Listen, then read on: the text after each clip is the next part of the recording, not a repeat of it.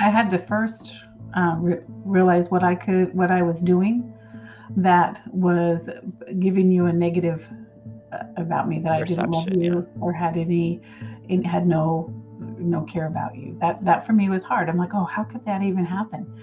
But I had to look at myself. Well, how have I been responding? How have I been available? How have I nurtured this relationship? Especially we're family. And to me, a family should be a close relationship. I know it's not for everybody, and I'm still working on some of those areas of my family that have kind of slipped away, but I desire to have that closeness again. So that was the first thing, and that was me, because I get to control how I respond to my family members, the people that God has put around my life, my friends, my neighbors, whatever. So that's just about me. I can't expect everyone else to change so that I can like them or interact with them or whatever. So that was the first thing, was figuring out how I was putting off a vibe that was not approachable. And that was hard for me to realize.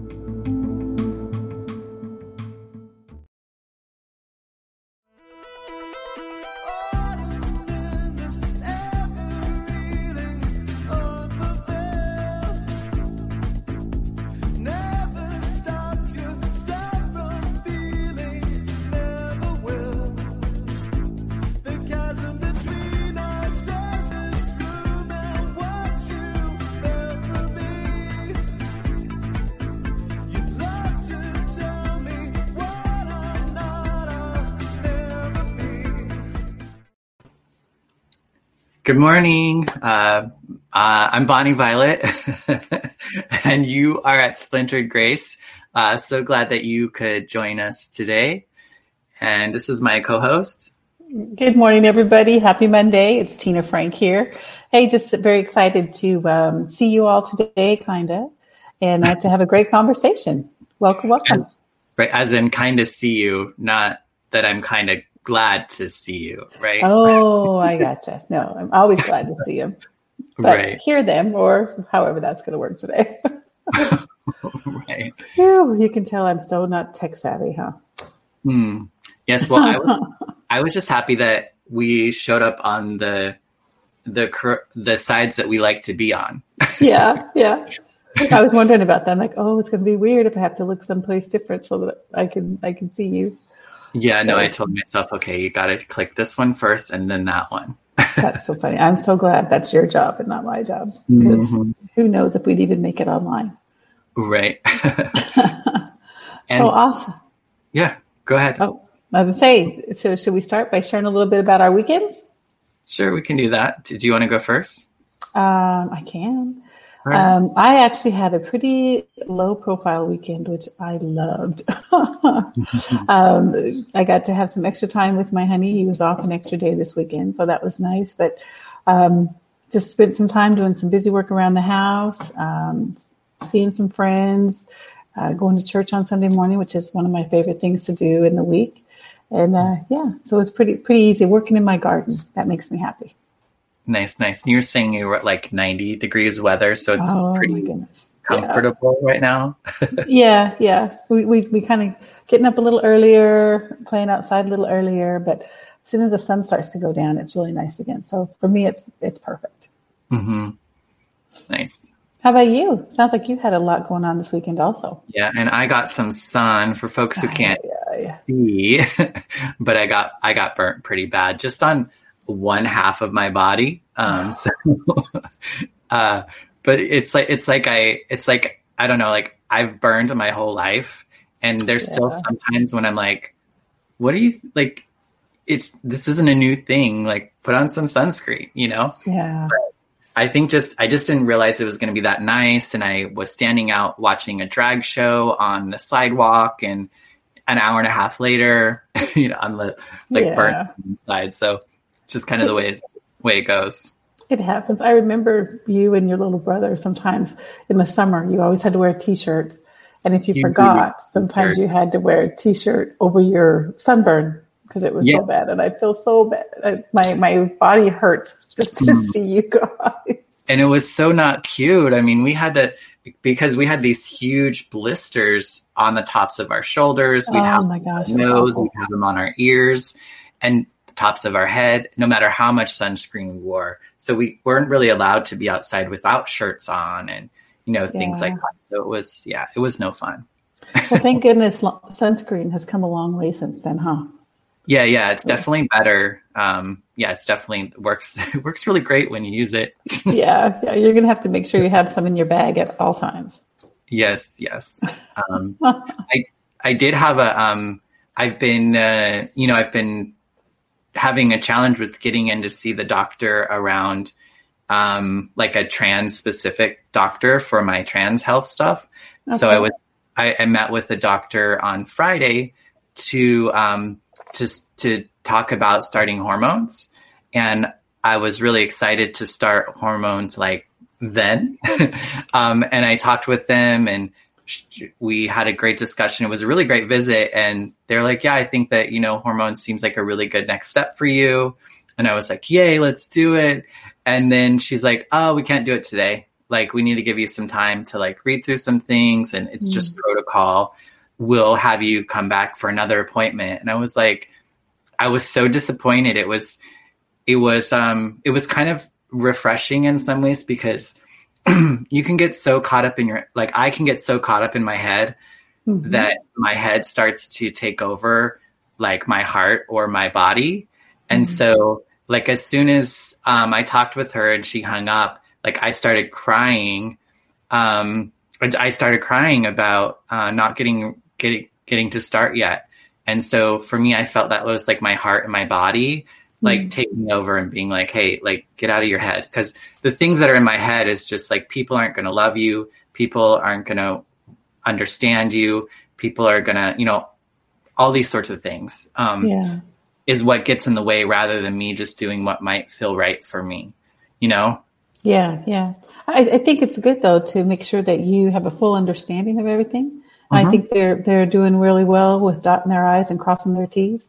I think that's really a great sign that they care about the decisions that you're making, and they want to make sure that you make them with all the information. So that's encouraging to me as someone who loves you and wants the best for you.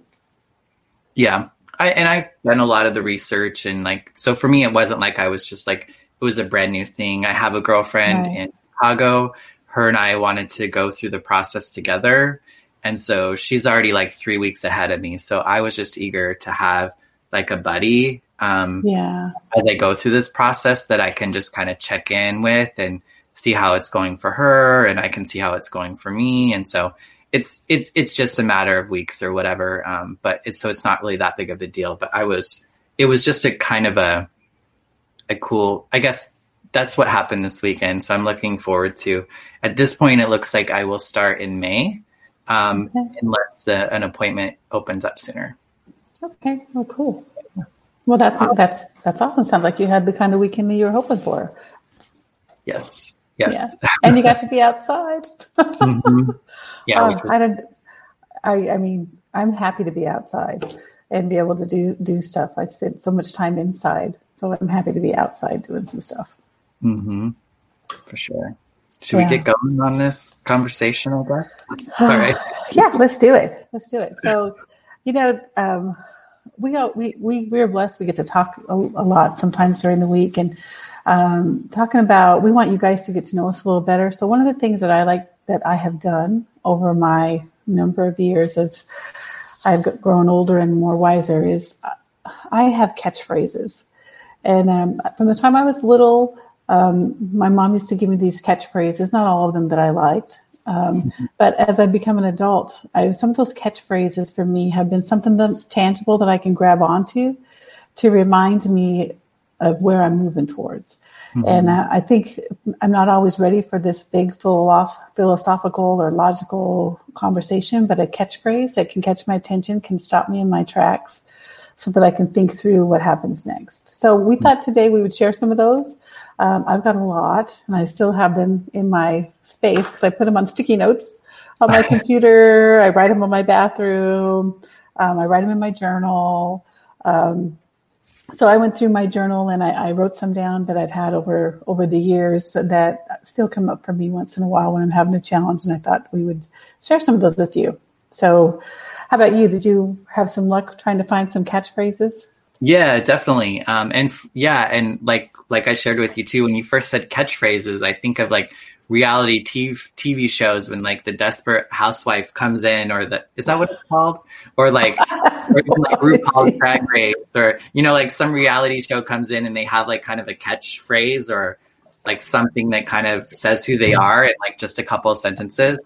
But then once I looked it up, I was like, oh, okay, catchphrase like that. So in my circles, in like recovery circles, we call them like slogans, I think. So, so yeah, I did write down some of those slogans or catchphrases, and we'd also love to hear from folks who are listening. If you have a favorite, or maybe you have one that you don't like, that you want to share with us, that would be great as well. Just put it in the comments, and we'll bring it up and talk about it as well. So, did you want to come up with one first, Tina, or did you want me, or how do we want to do that?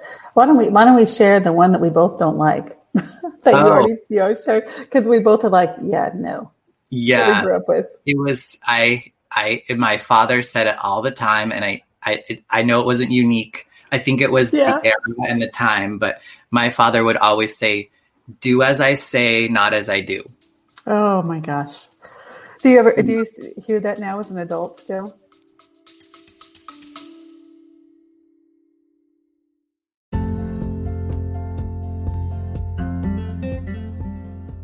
Hey y'all, it's me again, Bonnie Violet. I just wanted to take a second and thank my Patreon members. Patreon members are folks who contribute on a monthly basis anywhere from $3 to $150 a month to support the work of a queer chaplain. Big shout out to Victoria Thompson, Jason Brandt, Brandon Stanton, Kim Silva, Brandy McCarg, Randy Sandknott, Bob Kaiser, Joey Heckmeister, Violet Rhiannon, Gabriel, Jonathan, Petrick, and Todd Atkins Whitley. Thank you so much for your continued contributions. And if you're interested in joining the Patreon, just check the link in the description. Go to patreon.com/Bonnie Violet. Thanks so much. Bye-bye.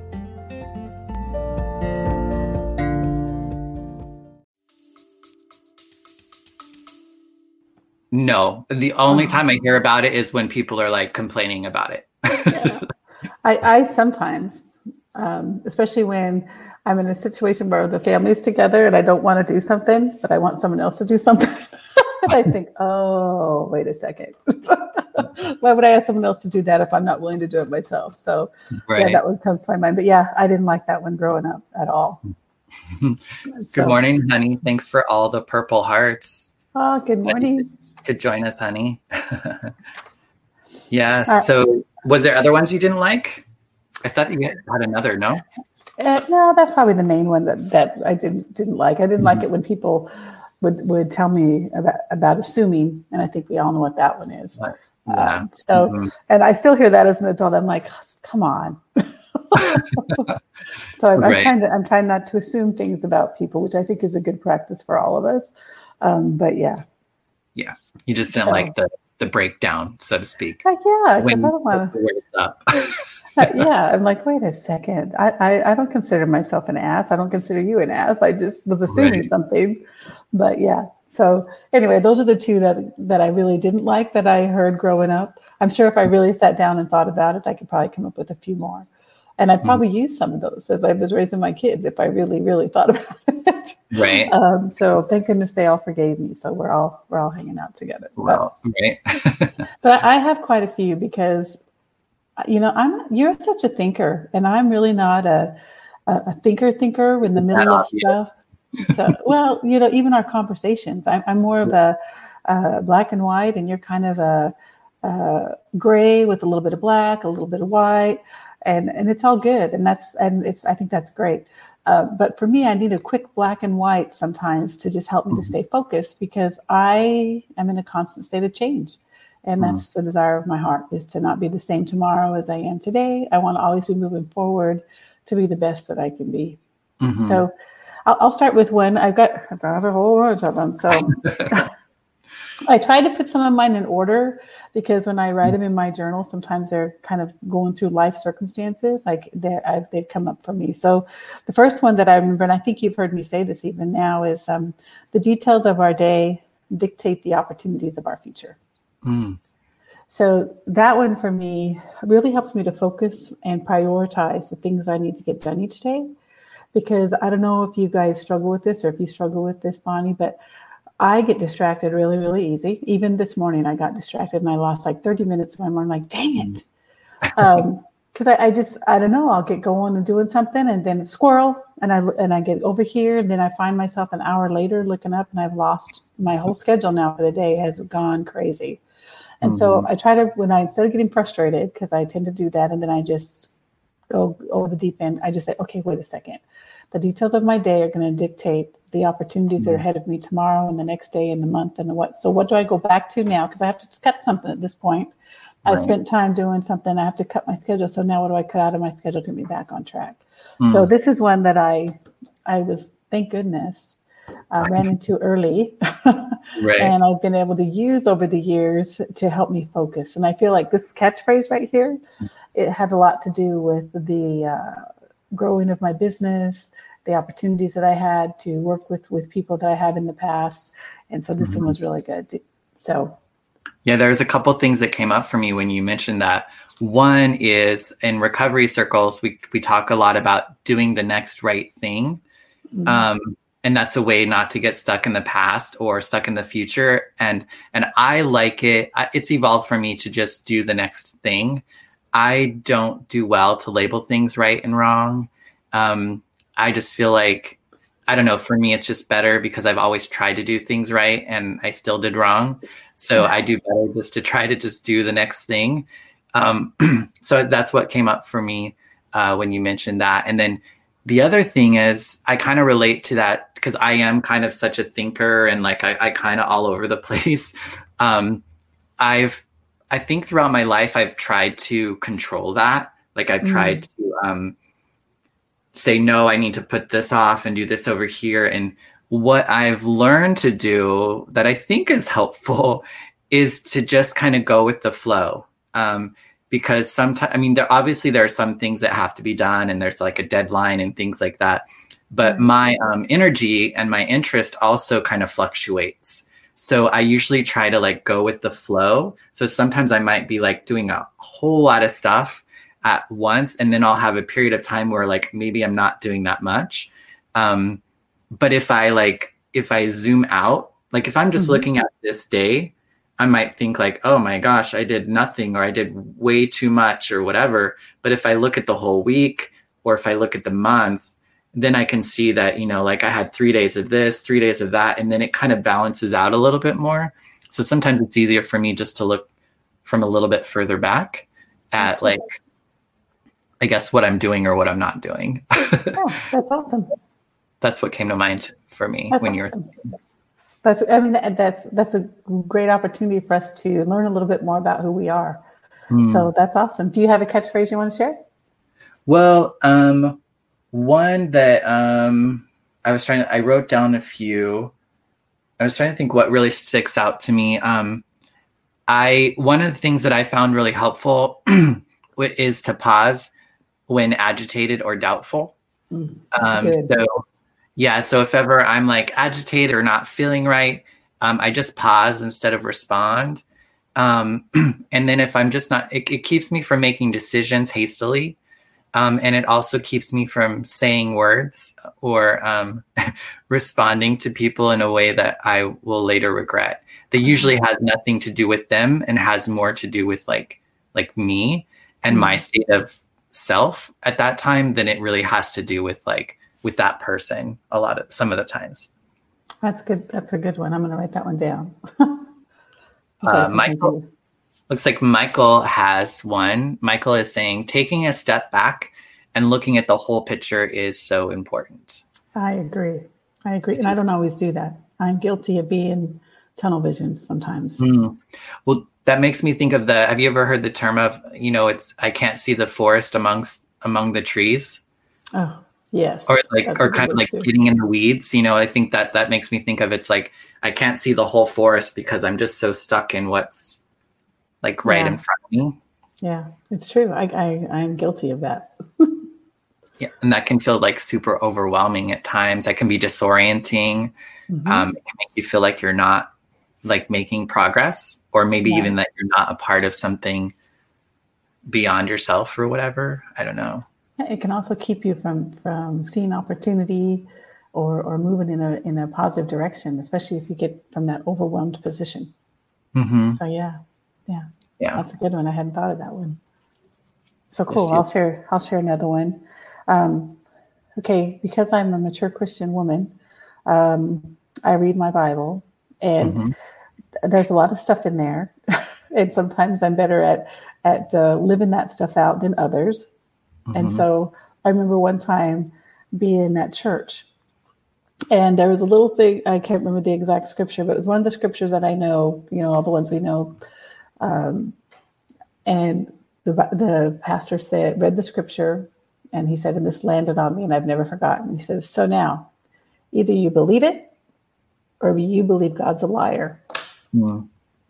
It blew my mind. I'm like, so true. Because if I say that I'm a Christian, and I'm going to live out what the Word of God says about who I am, if I read it and I don't believe it, then what other alternative is there? Mm. Is God a liar? And I was like, oh my goodness.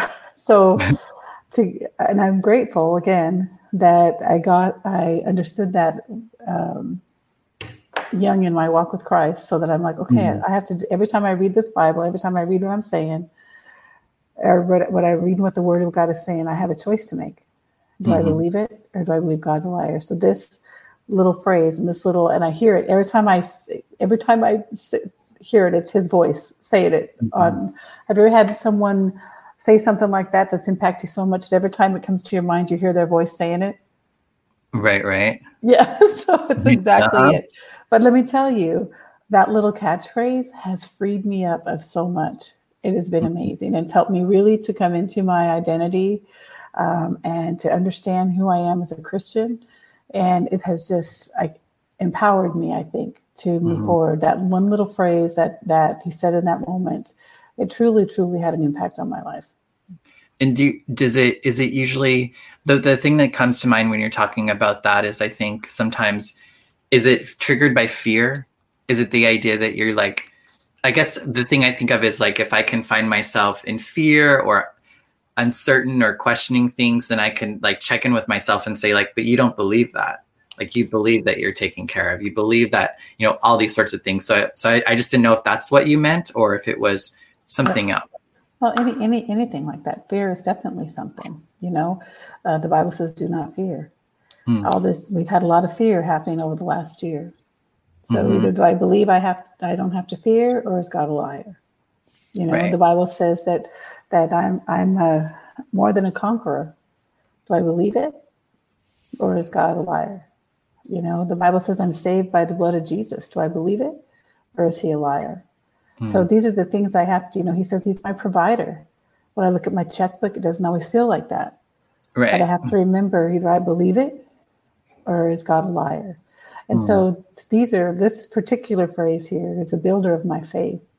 And it's helped me to gain confidence in who I am as a Christian, so that I can move forward and have those things that God has laid out for me. So anyway, this is one has really impacted me a lot. I hear that. Marcus says you go through it to get through it. Ah, isn't that the truth? Sometimes I'd like to skip the first part. It feels so, it's like, it's a great sentence. It's kind of the humor behind it too, I think, because we all can relate to it. You go through it, you get through it. Absolutely. I remember when I first was getting sober, my sponsor that I was working with at the time, I think I was probably around, I don't remember, but at one point he told me, he had me sit in a chair and he said, now try to get out of the chair. Like, try to get out of the chair. And you can't really just try to get out of the chair. You just have to get out of the chair. You know what I mean? Like, if you're going to get out of the chair, you just got to get out of the chair. And so that was something I think with recovery as well. It was just like, if you're going to be sober, if you're going to, like you say, to maybe even choose to believe what God tells you, then you have to like live as if. You just have to do it and believe it, not like be, not try. Yeah, exactly. That's really good. That's a great analogy.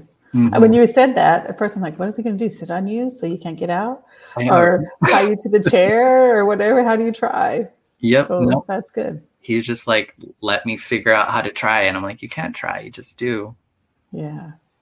Yeah. See, these little things, as I know, as people, you can use them in a flippant attitude or whatever. Mm-hmm. If you really ponder these things, they really have impact. Yeah. I mean, but don't fall prey to any little cliche that comes around. But I know these had the ability to impact my life if I thought through them, and so I'm grateful that they have impacted my life, because as part of these catchphrases and the people who said them to me, that have molded and shaped me into the person I am today, to give me a platform to move on to the person I'll be tomorrow. Mm-hmm. And it's just amazing when I think about it. These little things that has been used to shape my life. It's just it's a miracle in my mind. I remember I often feel uncomfortable when people tell me, like, they kind of like praise what I'm doing, or they're like, oh my God, you're doing this. And like, it's so great that you're doing this. Like, and I'm like, the only difference between people who are doing stuff and not doing stuff is that they're doing it. Like, there's nothing special about me. There is, but there isn't, right? Like, right. I'm just doing it. Like, I was talking after the show the other day, or yesterday, I was talking with Linda and Vera, another performer, and we were talking about how, like, we sometimes like say we're going to do something, and then when it's time to go do it, we don't want to do it. And then when we do it, we're like, so glad that we did it, and it's like, all we have to do sometimes is just show up, just show up and let go of like the rest. Yeah, that's true. That's definitely true. Yeah. Any other, I have a whole list. So do you have another one you want to share? I don't want to do all the talking. I've been pretty off track. So having these cliches bring me back on track has been really amazing. I use, I do use something from the Bible that, I actually tattooed on my arm, because that's what, what does it say? I can't do this. Can you? I can't read it, but it says be still and know. Oh, be still and know. Okay. Yeah. Which the rest of this, be still and know that I'm God, right? Yep. Yeah. So it's like, and for me, this was the practice that I used when Wyatt passed away, and that's where he kicked my arm when he died. And so I put that, how we do back home, people die and people get tattoos as like a memory. And so I kind of got that as like a reminder and a marker of a really significant time in my life.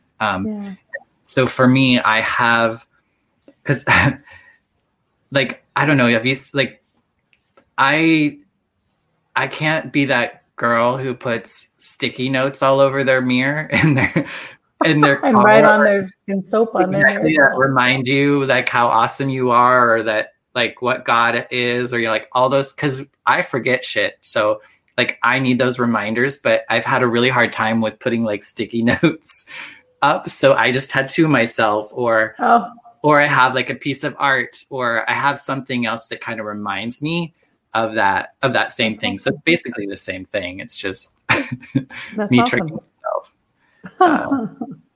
But I feel like that's a lot of what these things do, is they just remind us of what it is that's true, or what it is that we believe, or what we find helpful. What we're pursuing. Mm-hmm. I don't know. I know we're both pursuers. Mm-hmm. We're not the kind of people who just do nothing. We just don't have that gene. And so for me, this helps me to pursue with purpose, because I don't want to just pursue anything. I want to pursue with purpose. And these catchphrases have helped me pursue with purpose all kinds of things, relationships, business, faith, all different kinds of things. And so I'm grateful for these. And some of these are things that you guys maybe have heard. Some of them are going to be things that you haven't heard because they're specific to my journey. So, what's another one? Oh, you want me to share another one? Yeah. Sorry. All right. So this one you guys may not yet, but this is I was kind of doing in a little bit of an order. Is why spend another night with the frogs? Okay, I know you're not going to get that, but if you don't mind, I'll explain it. In Exodus 8, that's the story of Moses when he's taken all the people out of Egypt. I think everyone has a general idea of what that looks like.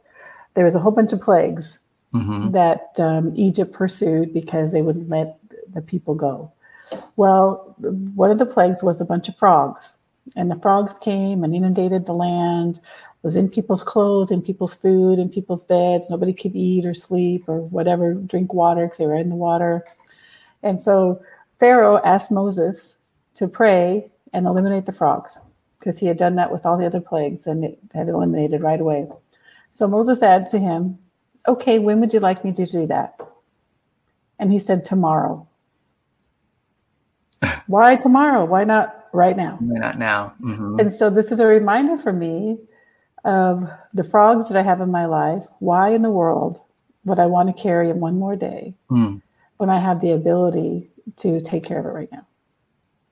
So for me, this is why spend another night with the frogs? It's a catchphrase that it reminds me of the why put off today what you could do tomorrow. Is that very similar? Why put off till tomorrow what you can do today? Yeah, is that right? That's funny. I'm good at putting stuff off until tomorrow too. Right.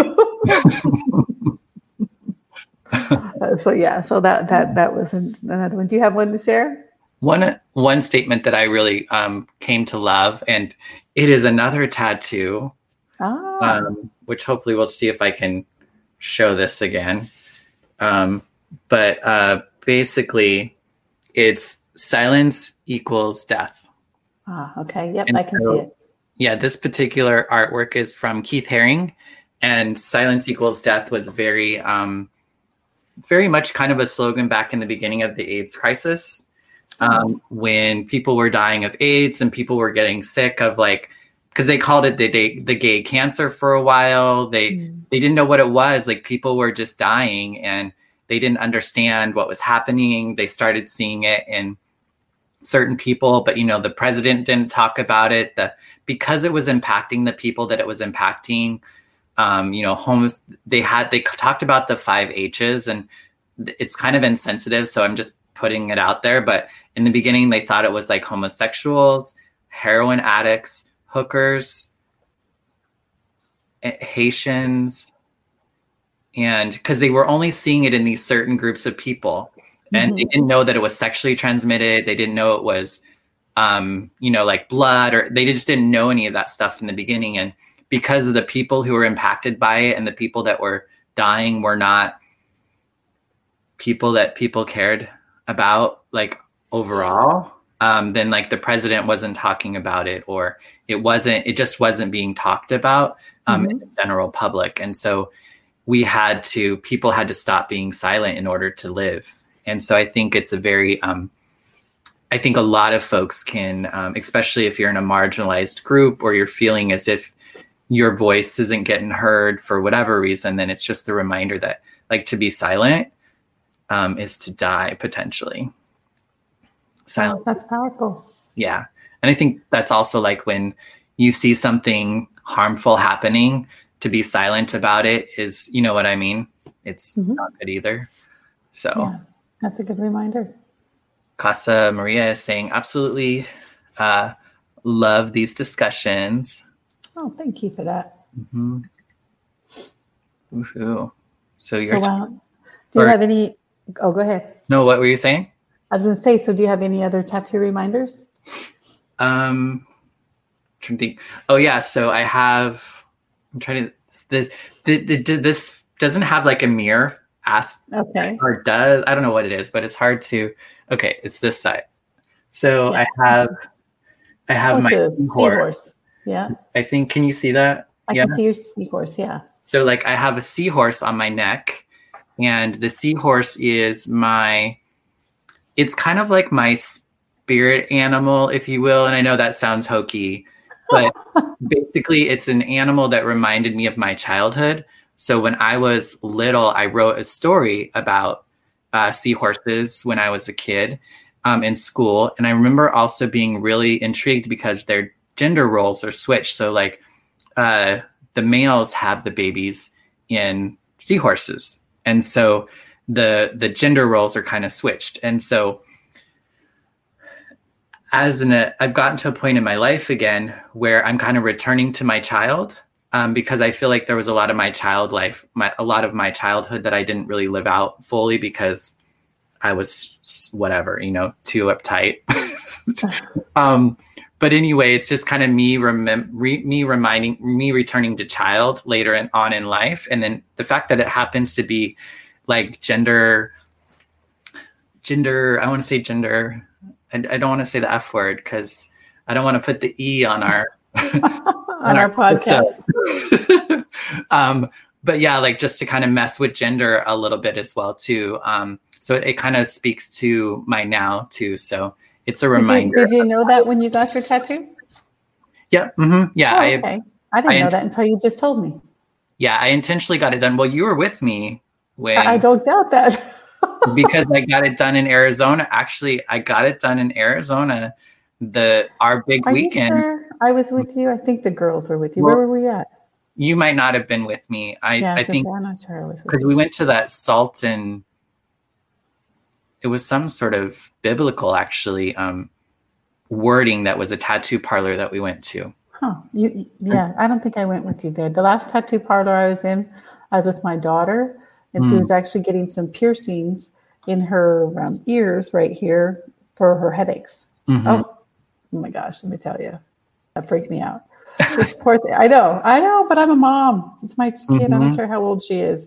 So she's like, come in with me, Mom. I'm like, oh, please don't make me go in. Please don't make me go in. But I went in with her.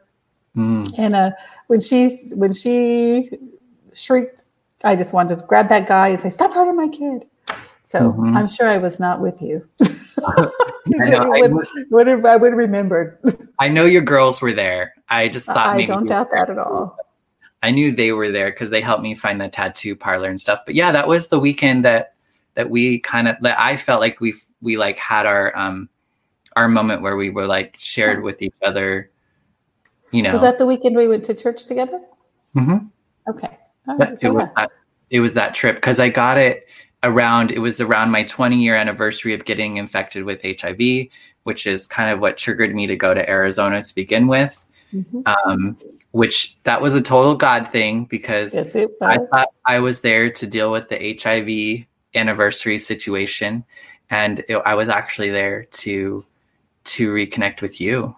And so that was just like a magical moment. But yeah, so the unicorn or the seahorse was a way of kind of like,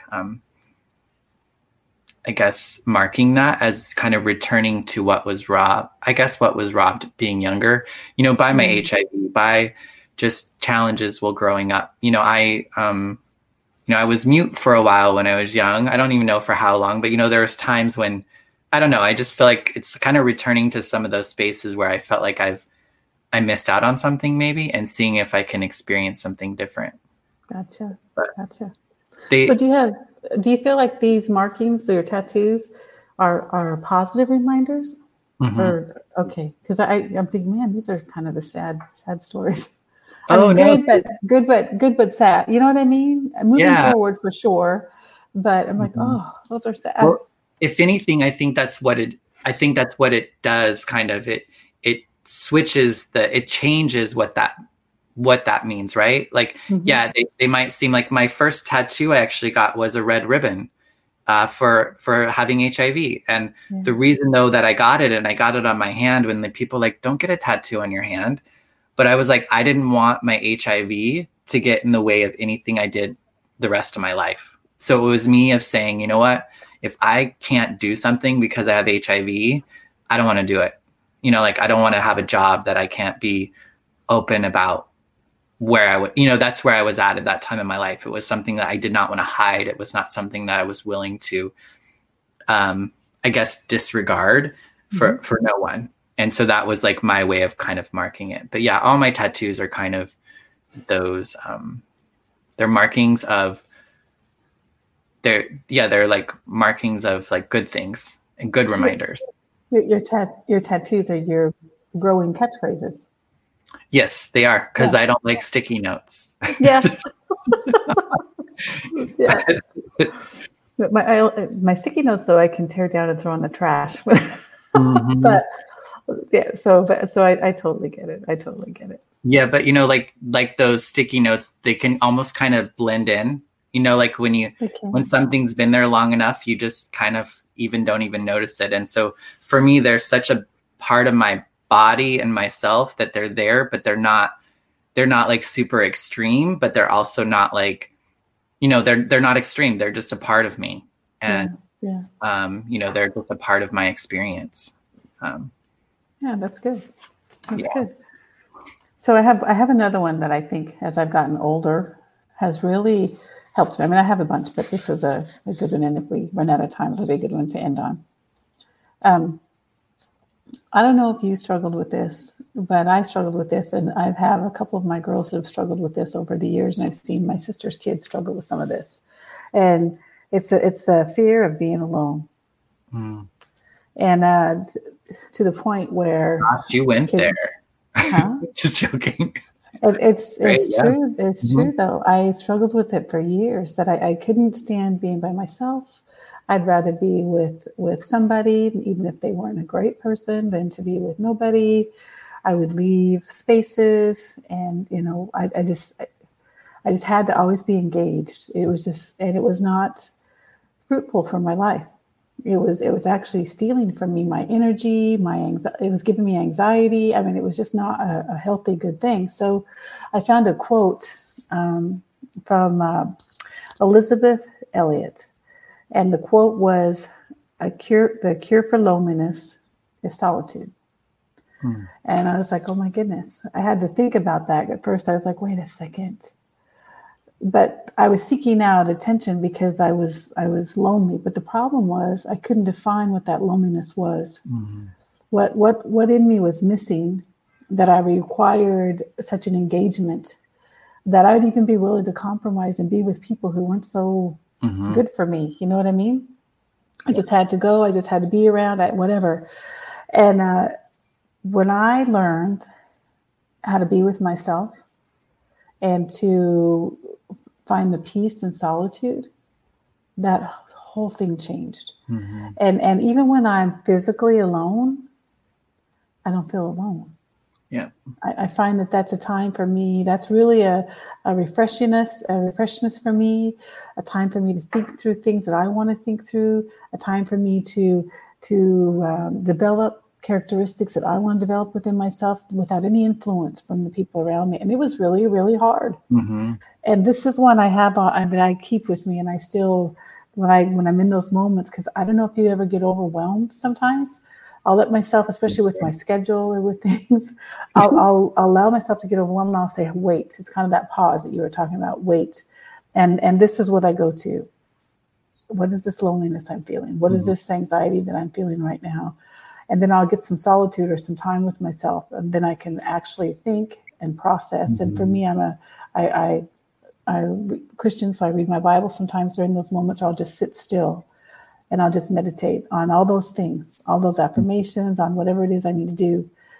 And it helps so much. So this is one that'll probably go with me for my whole life. But this one was really life-changing for me. Yeah. It reminds me of a couple of things in recovery a lot. They talk about, or like one of the things that I do, like I used to kind of label things not so great. So there are times when I feel like I would isolate myself from everyone and feel like I'm pulling away from everyone or whatever. And then what I've really tried to look at is like, how can this be more of like hibernation? You know, hibernation is a time that we go away and we restore, we rest, we get to a space in which we can go back into the world. So sometimes I can relabel isolation with hibernation, if it's true, because I can just be isolating for the sake of isolating. But maybe if maybe there's something I can do that within that isolation, kind of like you talked about with solitude, to make it matter a little bit more. Yeah.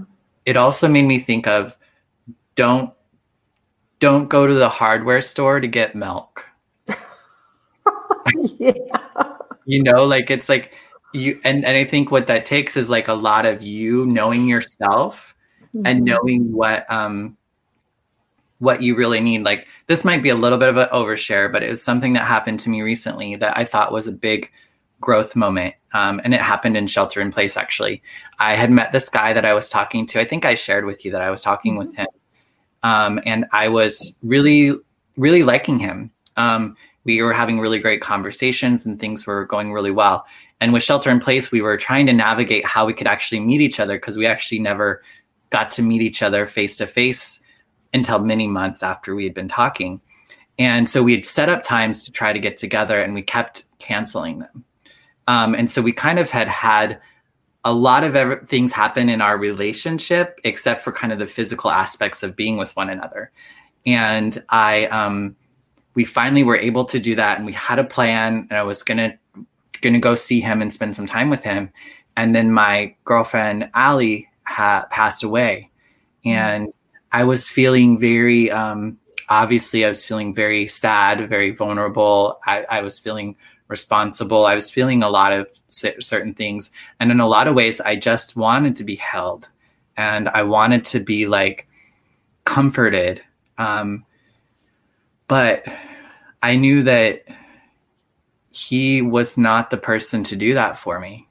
And so I was able to call him and tell him and just let him know, like, I would love to spend time with you. I want to get to know you more and be in the same space with you. But right now, I just can't do that because I am in need of these sorts of things. But I don't think it's appropriate for me to ask that of you or to bring that to you. And I think that was a very big growth moment for me, because I think there are plenty of times where I just would have went anyway. I would have went anyway because I didn't want him to think that I was no longer interested, or because I didn't realize that, like I would be trying to get a different connection than what I was really needing or desiring. So I think that's what that statement is all about. Yeah, that's good. That's a great analogy. Thanks for sharing. I know that was a vulnerable point for you. Yeah, it's a little scandalous, maybe. I don't know. Scandalous. Yeah. Aye. Definitely more personal. So, okay. Did you have another one to share? Do I have another one to share? Oh, well, one of the things that I think is helpful sometimes is, and you might find this useful, but to allow, I was talking with a friend, actually, Linda Summers, who's a good friend of mine, and we were talking, and, sometimes we have situations and we have people in our life that are going through really difficult times, and we don't often know how to help people. And oftentimes there's nothing we can do to help people. And so one of the things that I find helpful to think of sometimes is to allow people the dignity of their own experience. So sometimes it's just like, sometimes we have to get out of the way and let people have the experience they're going to have, regardless if, like, because it can come from a space of, I don't want them to get hurt. I want them to have a better life or a better experience. But at the end of the day, I'm just potentially getting in the way of them being able to learn or grow or experience whatever it is that they need to experience themselves with. So I find that helpful to try to remember at times.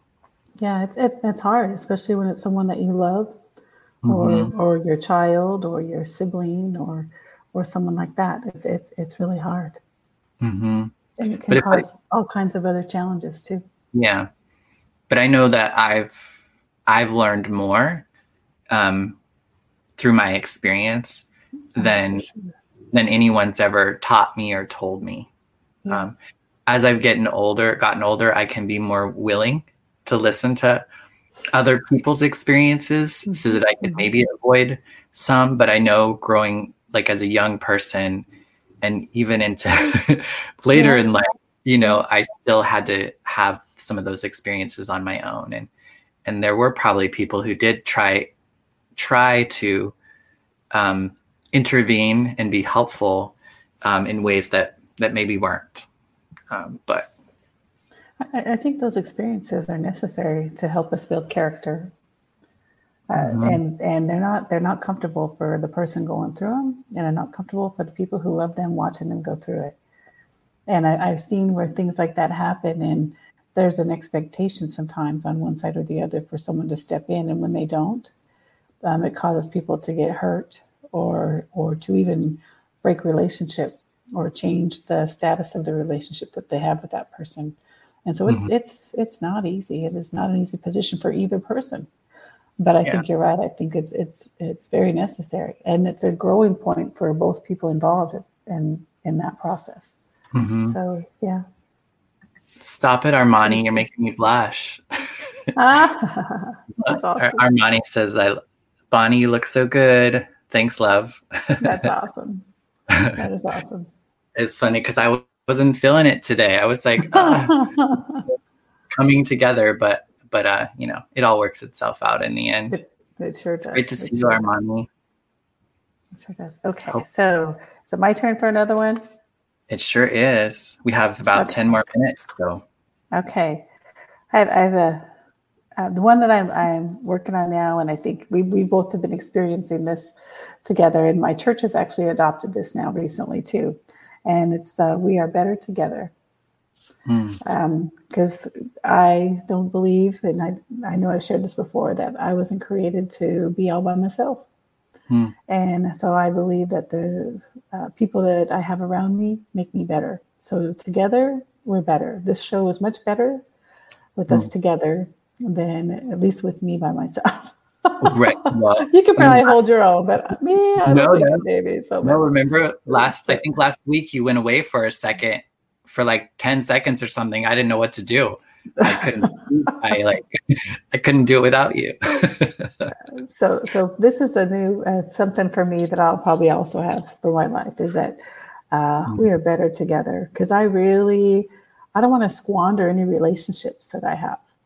And man, over time, I've sure done my share of crazy and done things to isolate people from my life. And I don't want to do any of that anymore. So I definitely know that we are better together, and I'm committed to the together part. And you guys just have to deal with me, helping me to be better. But I'm committed to the process. So it's something I have. This is probably the biggest note that I have on my computer, is that we are better together, because I do have a tendency to pull away, because it's much easier just to manage myself and to try to manage how other people perceive me, manage how other people want me to be, expectations that people around me may have. It's just much easier if I can just pull back and just do my thing. But I know that I'm a better person when I'm with other people. So we are better together. Yeah. So that's one of those stickies that they use at a conference, like those really big ones that they write all the. Yes, exactly. It's on the whole wall. Right. One thing that I in recovery, it's like, geez. You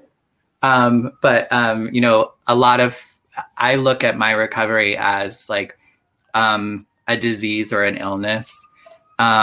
And a part of treating, and for me, I feel like there's also like a spiritual malady. I think I needed a spiritual solution, I think, to let go of my drug use. And so, and there was a lot of secrecy. And so a lot of folks in recovery say we're only as sick as our secrets. And so that's something that I really value and think of. And it's something that's always been there for me. I remember even when I was first drinking and using, I was very much like, one of the justifications was, well, if I'm being honest about it and everybody knows, then it kind of makes it okay, right? Or at least it's truth, right? So I think in some ways, I think I don't like to say that was bad. That was just a time in my life that doesn't work for me anymore. Mm-hmm. So I still just kind of like think about like, are there things that I'm not sharing with at least one other person? So I think that's probably one of the biggest tools I think I use is like, I'm only as sick as my secrets. And maybe I'm only as spiritually sick as my secrets, Yeah, that's a good one. Yeah. And for a long time, I just didn't know. I don't know. I guess I didn't notice that I was keeping secrets. Yeah. So it's nice to have that awareness. It is definitely nice to have an awareness. One of the things that I have tried to live by is to be the same person in secret that I am in public. Because if you're not, that's a lot to manage. Oh my goodness. Right. Well, I've been there. Right. Well, and you're there all the time. So it's like, you're not full, you know what I mean? Like you're in both of those scenarios. So you're not really, fooling anyone. Yeah. Sorry. Yeah. So that's something I strive for, because again, I have a tendency to put on that fake persona and walk out the front door. And I don't want to do that. I'm want to be the same person, no matter if you're in my house, we're out in public, or if I'm by myself. If the decisions come up, I want to make the same decision, no matter what the scenario. Right. So, and it doesn't, and I don't think that means everybody needs to know your business. Not everybody deserves. Not everybody deserves to know you in that way.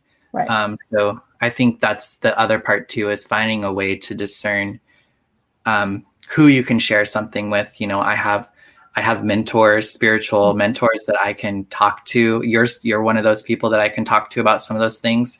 But I don't take everything to you. I don't, God, a function of God can be that you can take everything to God. So it just kind of depends. So I guess that's all I want to say to that too. It's like, we don't want to go down a rabbit trail somewhere here. Right. So we are about done. Do you want to take us out and say goodbye? Say anything? Yeah, I'm happy to do that. So as always, you guys, it has been our pleasure to engage in conversation with you. I hope that you have some catchphrases now that maybe you're living by or moving forward with. Feel free to still share those with us. We would love to still hear those, because I can use those. Sometimes those things are things I'm looking for, and I'm trying to work through something. That catchphrase is just enough to get my attention so that I can move forward. So thanks for joining us today. We are blessed to be a part of your Monday. Yes. And next week is it's our 12th episode. So, oh my gosh, already? I know. So it's our last episode of the season. At least that was our plan. So I think, next week will be our last week. So join us. And if you have things you want us to talk about, please do let us know. And then we'll take a few week break, and then come back. I know I would like to, but we can figure that out. But also we've been thinking about, maybe is there a possibility of having guests, or having, like maybe in another season. So if you folks have any ideas of things that you would like to see us spend more time on or to explore, we'd really love to hear that from you as well. Does that sound good? Yeah, sounds great. You did a great job. You always do. All right. Well, thanks everyone. You take care and have a blessed rest of your week. And we will see you next week. Bye, everybody. Bye-bye. Splintered Grace Podcast is brought to you by A Queer Chaplain. Follow us on all of our social medias, Instagram, YouTube, and Facebook at A Queer Chaplain. Listen to us wherever you listen to podcasts. Subscribe, comment, like, and share. Feel free to tip us at Venmo, Bonnie Violet, and support monthly on Patreon. The song is original by Steven Sandnoff, The Chasm Between Us. Rest in peace, Steven.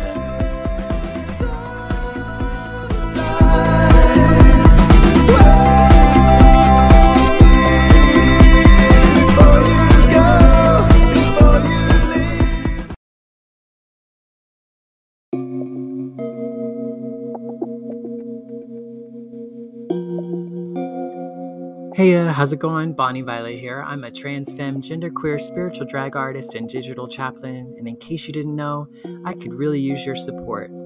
Engage, rate, subscribe, follow, comment, share this episode, book me to keynote, panel, guest on your show, or officiate your wedding or memorial, in or out of drag, collaborate, join the team, be a guest, make a pitch, sponsor an episode, join my Patreon, send me a tip on Venmo or PayPal. Just do something. Thank you so much for your continued support. Check out the links in the description.